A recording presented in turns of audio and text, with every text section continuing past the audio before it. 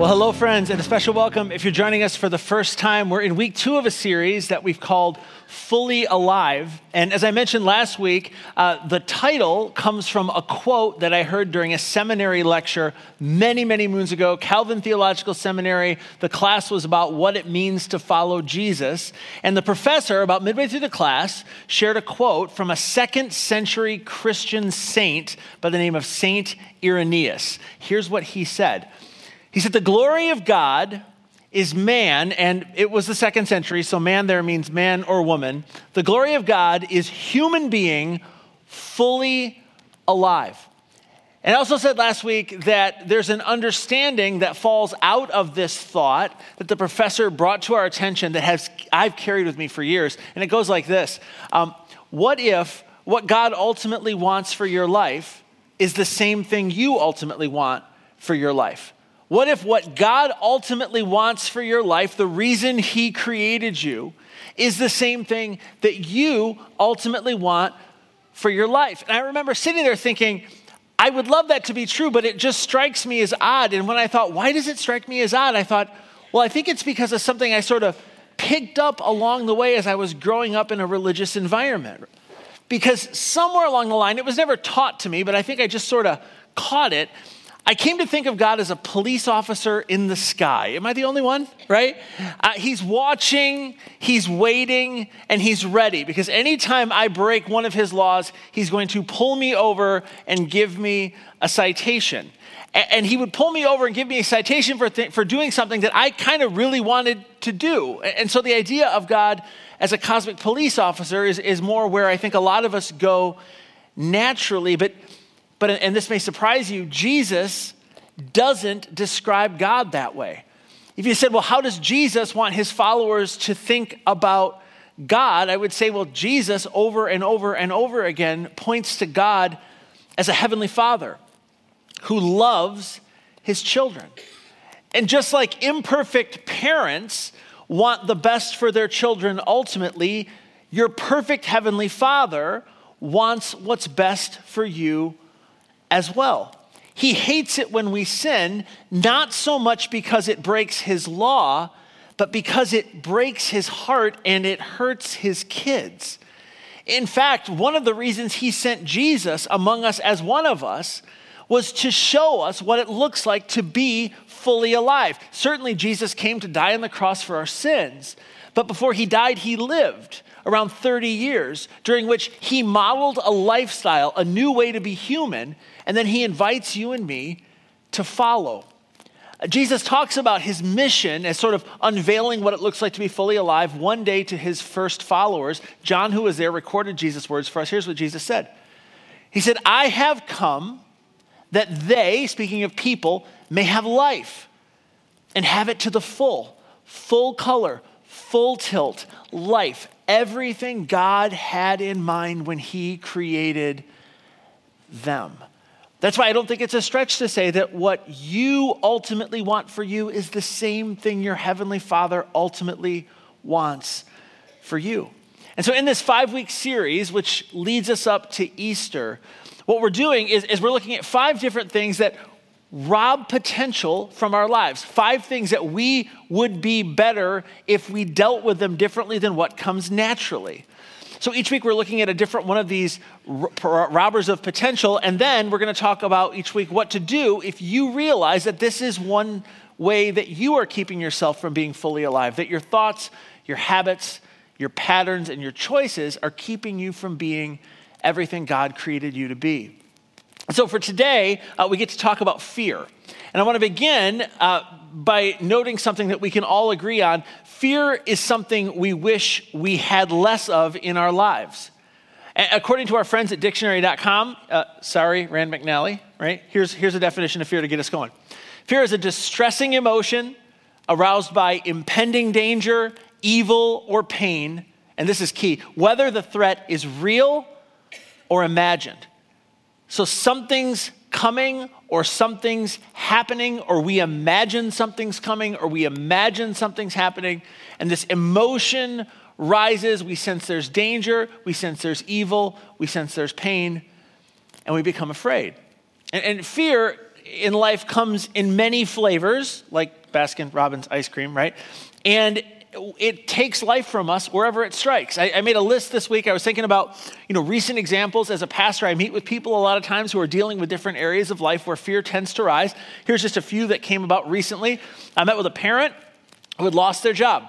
And they described this: we're not sure how we're going to pay the bills. We're not sure how we're going to make the ends meet. And the dad was sitting there, and he said, I'm sitting at my kitchen counter, and I'm looking at my children, and they're all looking at me, and they don't know what I'm thinking. But I'm just thinking, I don't know how we're going to make it through this storm. Financially, how are we going to make it? It's a fear that naturally arises. I think of a teenager who was confronted with the potential of an unwanted pregnancy. And as tears filled her eyes, she says, I don't know what this means for my dreams. I don't know what this means for my hopes in life. Suddenly what was clear for me is maybe not so clear, and it's a real fear. I think of a college student who I met with recently who had planned to go on to graduate school, and they had done all the things that you're supposed to do if you want to go to graduate school. And they filled out the applications to graduate school, the recommendation letters, and all the testing. And then one day a letter comes from the graduate school of choice, and they open it up, and it begins, with the words, "We regret to inform you." And suddenly, the room starts to spin, because all of a sudden, I'm not sure who I'm supposed to be in life anymore. And I'm afraid. I'm afraid that I won't find my path. I'm afraid I won't find my future. I think of another couple that I met with recently that was struggling to get pregnant. And then when they get pregnant, they were struggling to stay pregnant. And as they sat with me, it's like, we've run this track so many times. If we're honest, we're faced with a real fear that we might navigate this life without any biological children. And we just have to process that. And it's a fear. And finally, I think of a father who recently, during a routine physical, learned something that would send his life in a dramatically different direction. And he said to me, I sat in the car after I got the news, and I gripped the steering wheel, and I had a tear start running down my cheek, and I just thought, am I going to be around to see my kids graduate high school? I mean, it's a real fear, because a real twist happened in the story of their lives. And fear naturally surfaces in all sorts of actual unwelcomed life situations. But as we noted in the definition, fear can also surface when that threat to our health or our well-being is imagined. And I would argue in these situations, it can be no less crippling. Have you ever had that when you're lying in bed at night at 2 a.m, looking up at the ceiling, and your mind is filled with things that are endlessly terrifying? You start running these what-if scenarios, and the what-if scenarios are always the worst possible option. And maybe it's just me, right? But that's why, even if we imagine these threats, they impact our lives in real ways. Fear has the power and potential not only to lie to us, but to steal our joy and to keep us from being fully alive. So that said, it shouldn't surprise us whatsoever that Jesus' favorite command, he said, what does Jesus command his followers more than anything else? It's 3 words: do not fear. Because I'm bored, I counted 59 times Jesus says, do not fear or do not be afraid in the Gospels, in those first accounts of his life. Then I went on to count I just Googled it, come on. 122 times the New Testament letters, Paul and those other followers of Jesus who wrote the letters. And then the Old Testament, 131 times, do not fear. And I read this and I think, okay, the Bible, obviously this is a big, big deal. And it's a big deal to God, and it's a big deal to these early Christians. It should be a big deal to us. But I got a question, and maybe some of you have already caught it. Is it even possible to command somebody, do not fear? I command my kids, do not eat more ice cream, right? Thus saith the dad, or whatever, right? I mean, that's something you can command, but can you command somebody not to fear? I don't feel like I choose to fear. I feel like fear chooses me. And so how in the world can that be something that you can command? Nonetheless, Jesus seems to believe that there is an accessible antidote to fear, at least for people of faith. And what I want to do today is chase down an answer to this question. How is it possible to move beyond fear? Because we know it's no good for us, and if there's a way, I want to know what that way is. So what I want to do with our time is look at 3 different stories from the life of Jesus. They're all recorded by a follower named Matthew, who would have been eyewitness to these events. And in each of these, I'm going to suggest that Jesus actually reveals the antidote to fear. So Jesus comes to earth and he calls 12 disciples to follow after him, to learn from him and to learn to see the world as he does. The lesson number 1 for them in many cases was this idea of fear. And so it's a theme that Jesus returns to over and over and over again. So without further ado, in the first scene, Jesus calls his followers together. They've been with him for quite a while. And he basically gives them the worst locker room talk in history. Now, I don't know if you're familiar with locker room talks. I'm not really, because I was never an athlete. I know, shock, right? I was a mathlete, so we didn't have locker room talks. But I've seen movies where there's locker room talks, and the coach gets up and sort of, talks to them about this is where we're at, this is what we need to do going forward. So Jesus, again, about halfway through his time with his disciples, gives a terrible locker room pep talk. They've been watching him, they've been learning from him, they've been listening to him. And Jesus reaches a spot where he calls his guys together and he goes, okay, it's time to take this message further faster. So here's what we're going to do. I'm going to pair you up and I'm going to send you out. You're going to teach what I've been teaching. You're going to get to do some of the things I've been doing. But here's the thing. I'm sending you out like sheep among wolves. Okay, now I brought a visual aid. In a cage match, one of these critters has a bit of an advantage, would you agree? Right? Like you want to be the wolf. So if I'm sitting there and Jesus is like, I'm sending you out like sheep among wolves. I'm like, time out. Can you send us out as wolves among sheep? Right? I mean, Jesus, this is really, really a bad strategy. Do you understand what you're saying? And Jesus would say, oh yeah, because then he continues and he goes, yeah, I'm going to send you out like sheep among wolves. You're going to be arrested. You're going to be beaten. It's going to be awful. Like I said, terrible locker room pep talk, right? But then, after telling them about this horrific future that awaits them, he says this, and this is just awesome.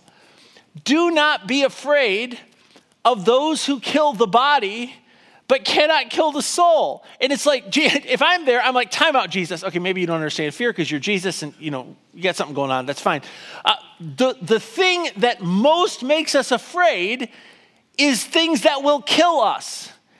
And you just said, we're sheep, they're wolves, beaten and arrested, okay? So this is the very sort of thing that we would tend to be afraid of. So do not be afraid. That sounds nice, not possible. And by the way, P.S., you did it again. What do you mean cannot kill the soul? Like, can you give us a bit more? And he does as he continues. He says, are not 2 sparrows sold for a penny? And some of you just thought of Monty Python. Sinners, right? Yeah. Are not 2 sparrows sold for a penny? He says, yet not one of them will fall to the ground outside of, and here's the first clue about how the antidote for fear, your Father's care. Here it is again. Jesus talks about God as a heavenly Father who cares for creation, including sparrows, which had no value in the ancient world. He says, your heavenly Father, this is his world. He's in control. He's even in control of things that nobody cares about.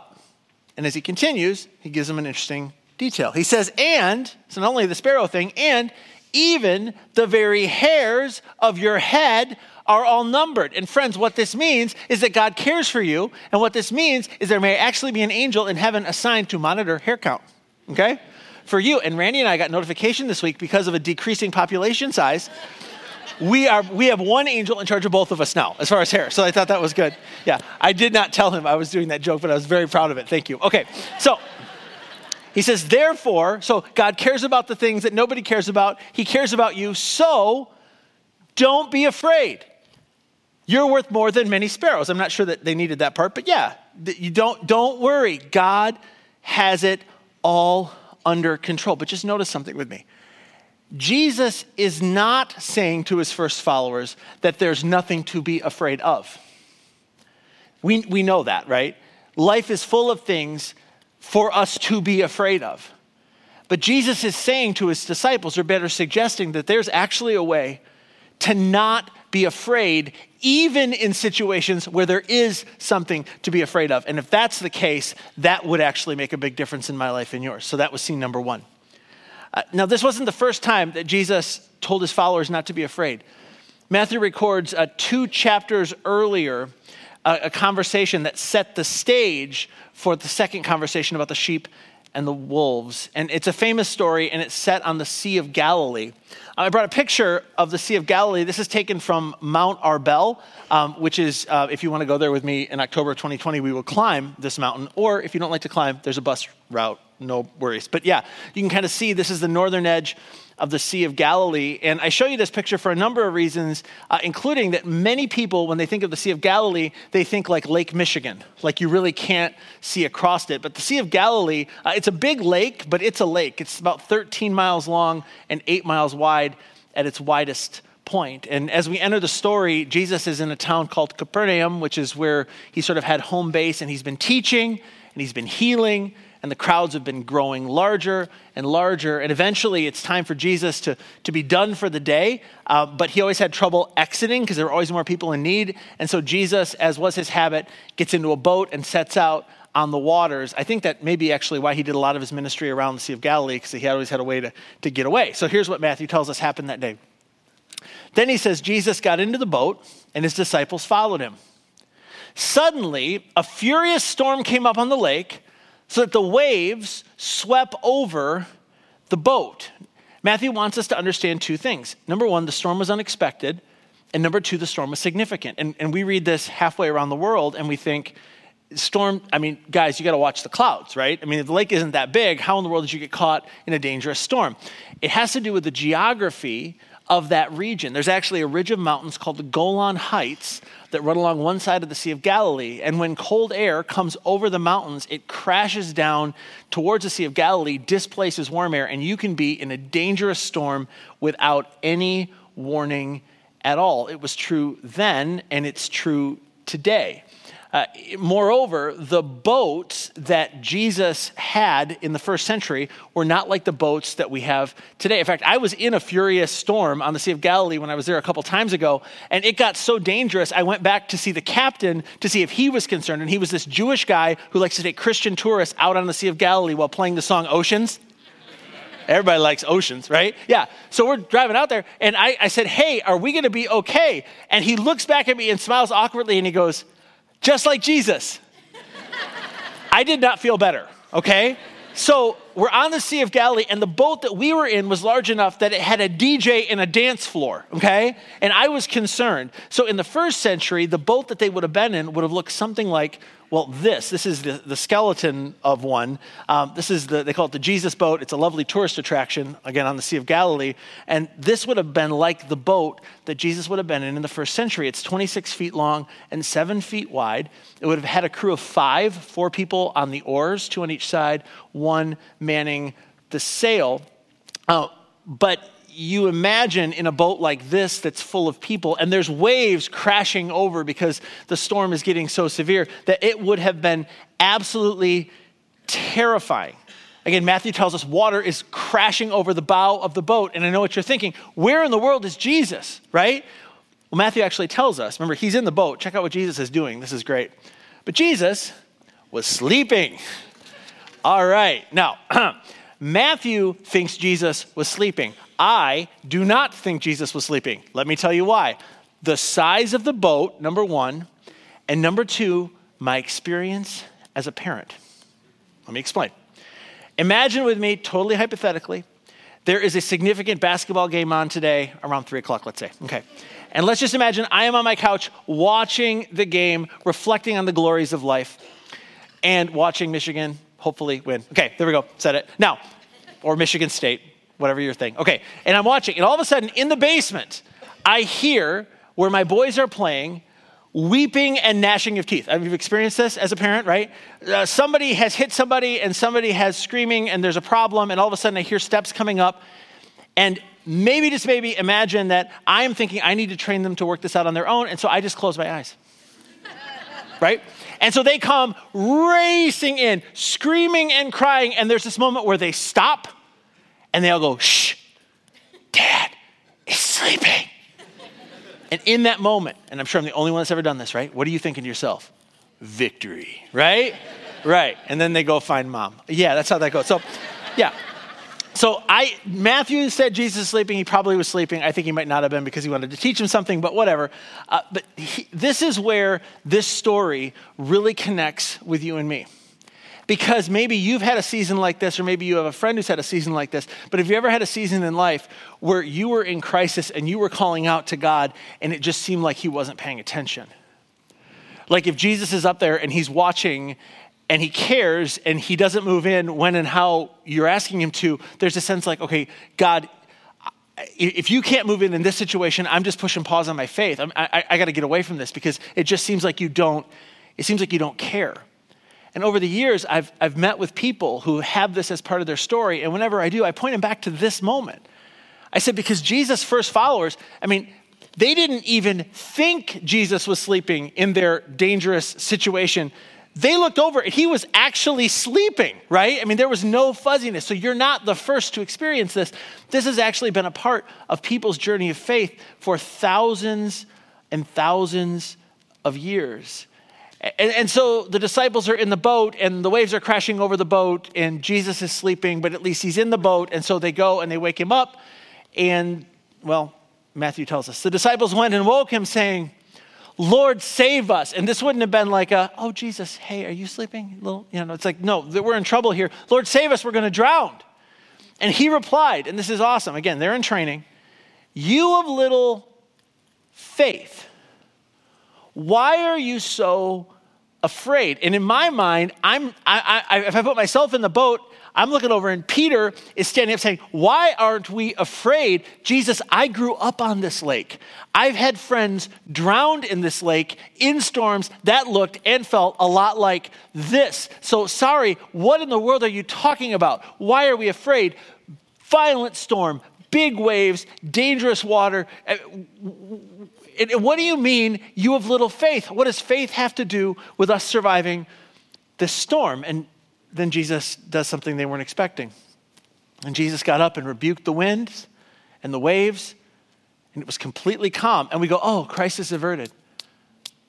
Understand, this would have absolutely stunned, shocked, and amazed those first followers of Jesus.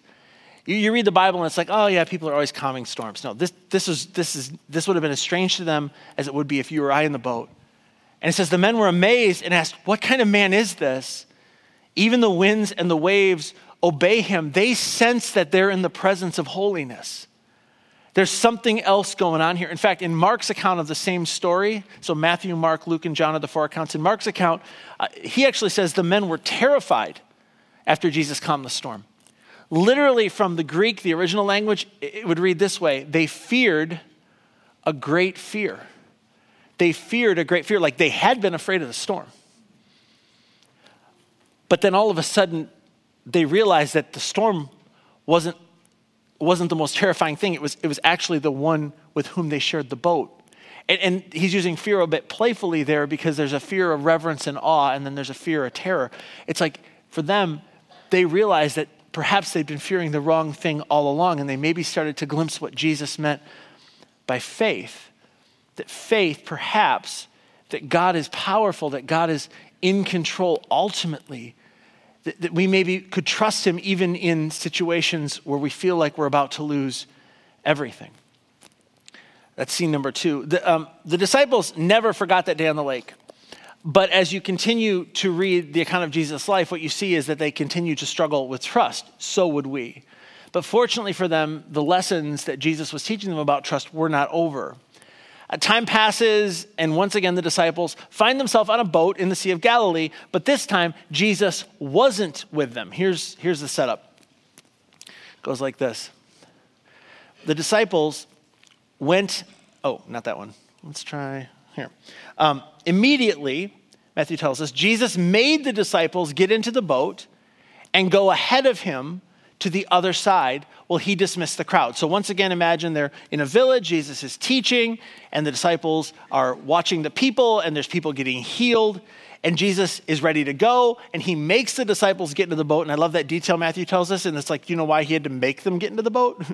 Remember what happened last time we were in the boat, right? And so Jesus makes them get into the boat. So it's the same guys on the same lake. It might have even been the same boat, only this time Matthew tells us Jesus wasn't with them. Continues, he says, after he had dismissed them, he went up on a mountainside to pray by himself. And the picture that I showed you from that Mount Arbel, people argue that's probably the mountain he went up on. But Jesus goes up on a mountain. He can kind of watch the lake. Later that night, Jesus was there alone, and the boat with the disciples in it was already a considerable distance from land, buffeted by the waves because the wind was against it. It was a frustrating night for the disciples. There's no storm, but there's a strong wind, and they're rowing into the wind. And it's like they're expending a lot of calories, and they're not getting anywhere. It reminds me a bit of spin class. Have you ever seen these classes? Yeah. Monday mornings, I'm at MVP, and I do my class, and next to me are these crazy people, and some of you are here, and if it's life-giving to you, God bless you. But you get on this bike, and they blast music, and you just go and go and go, but you never go anywhere, right? That's kind of the idea here. And after many, many hours of this, they're exhausted, and they're soaked, and they're confused, and they're like, where in the world is Jesus, and why in the world isn't he with us? And here's what Matthew tells us. Shortly before dawn, as in they've been rowing all night, Jesus went out to them walking on the lake, like you do, right? And when the disciples saw him walking on the lake, they were terrified, like you would be, right? It's a ghost, they said, and cried out in fear. And a bit of context, in the first century, Jewish people saw large bodies of water as gateways to the underworld. So the fact that they would believe they saw a ghost when a figure appeared on the water would be, it makes sense in their culture. But again, they were seized with fear. I love the detail Mark gives us of this scene in his account. Check this out. Mark says, shortly before dawn, Jesus went out to them walking on the lake. Never you mind. That was supposed to be another joke, but it's okay. All right, so Jesus, yeah. So they're in fear. Jesus sees them. He looks at them, and all of a sudden he says, you've got to be kidding me, right? Jesus immediately said to them, you got to be kidding me. I really should have picked some smarter guys, right? No, that's not what he said. Some of you are like, that's not in the Bible, right? That's a joke. It's okay, right? Here's what he really says. So they're afraid. Jesus immediately said to them, take courage. It is I. Don't be afraid. In other words, don't look at your situation and allow fear to rise. Look to me in the middle of your situation and trust me. Trust me. I need you to learn to trust me, that it's going to be all right. I wasn't with you, but I was watching you. And one day I will not be with you as in on planet Earth, but I will still be watching you. And sometimes I allow you to struggle in life's storms to teach you to trust me. And maybe if you came in here this morning and you have fear that is a present reality in your life, that's what you needed to hear. Sometimes God will allow you to struggle in life's storms to teach you to trust, because if we don't struggle, then our faith never costs us that much, and he wants a living, breathing relationship with you. I don't believe he causes pain in our lives. I believe he leverages pain in our lives. But the message to these disciples and the message to us today is simply this: you don't have to be afraid even when there is something to be afraid of, because trust or faith or belief in God really is the antidote to fear. Now, it's reassuring to me that the disciples didn't really get this even after this lesson.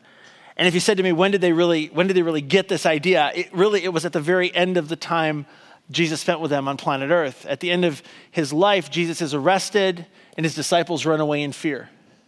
And then they deny that they ever knew Jesus, and they don't show up at his funeral, and they're scared to death. And then a few weeks later, the strangest thing happens. A few weeks later, they hit the streets of Jerusalem, and they are completely fearless, proclaiming what Jesus had accomplished. You say, well, what in the world happened? How did they become fearless? What allowed them to trust so completely that they would do whatever it took for the world to know about Jesus? And friends, they came face to face with a resurrected Jesus. And once Jesus rose from the grave, his first followers lost their fear of death. They placed their trust in the God who controls their ultimate destiny. And when you trust God with what happens after this life, which many of us in this room have, it unlocks potential to trust God with what happens in this life. And when you take that step to trust God with what happens in this life here and now, you take a step towards being fully alive. Friends, that is the life your Heavenly Father wants for you. And that is ultimately the life that you want for you. And that's why whatever fear you carried in with you this morning, Jesus invites you to trade your fears for faith or belief or trust in a God who loves you, who is with you, who isn't surprised by anything that happens to you, and who wants to walk through it with you. Years ago, I had a series of conversations about fear and faith that I will never forget. I had a close friend who shortly after her 70th birthday was diagnosed with cancer, and for 4 years she battled heroically. But when it became clear that the end of her life was coming, she called in hospice, which is an incredible organization, and was assigned a pastor who was supposed to meet with her once a week. And about 2 meetings after that happened, she called me and she said, yes, I need a favor. I need you to come meet with me once a week until I die. And I said, I would be honored. And then she continued because she's kind of spunky. And she said, yes, I was assigned a pastor. He was unacceptable. And I started laughing. My wife and I were driving back from up north, and she said, what's so funny? And I said, apparently I'm acceptable. I didn't know. I hope I don't disappoint her. So anyway, over a period of about 6 weeks, on Wednesday afternoons after lunch, I would go over and we would sit around her kitchen table and talk. And it was some of the most unfiltered, wondrous conversations I've ever been a part of. When you know you're dying, the filters fall off, by the way, right? And so we discussed life and God and heaven and faith and regret and fear and what matters most. And I remember about a week before she died, she was sitting there and she said, is there anything you'd like to ask me? And I said, yeah. I said, you're so at peace with the idea of death, like fearless with death. And I said, how did you get there? Not just conceptually, but you're there, like emotional space. And without missing a beat, she smiled and she said, you know what? Years ago, I decided that once I had done everything that I knew to do, I would just trust God with the rest. Once I had done everything that I knew to do financially, I'd trust God with the rest. Once I do everything that I knew to do relationally, I'd trust God with the rest. With regards to my marriage, with regards to my business, she said, I just realized I was spending so much energy trying to control things that I couldn't control. And along with that inability to control, that for me was the fear. So she said, I just surrendered. I just said, God, you can have it, right?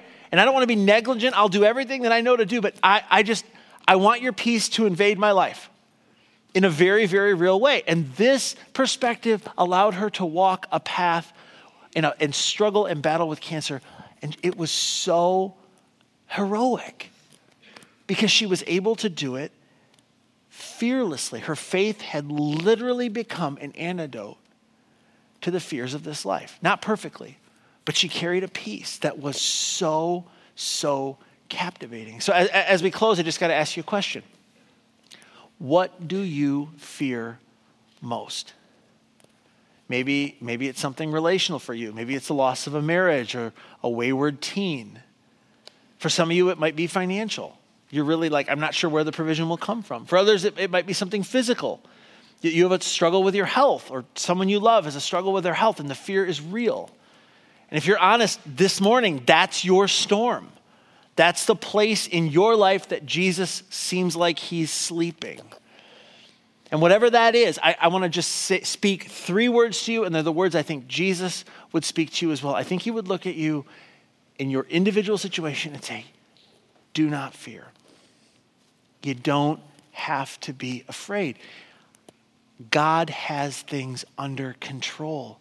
This is your Father's world. He cares about things no one cares about, and he cares deeply for you. And then he might even say, once you've done everything you know to do, just trust God with the rest. Allow his peace to invade your storm. And as you do, not only will your faith come to life, but you take a step towards being fully alive. Would you stand? I'll close this in prayer.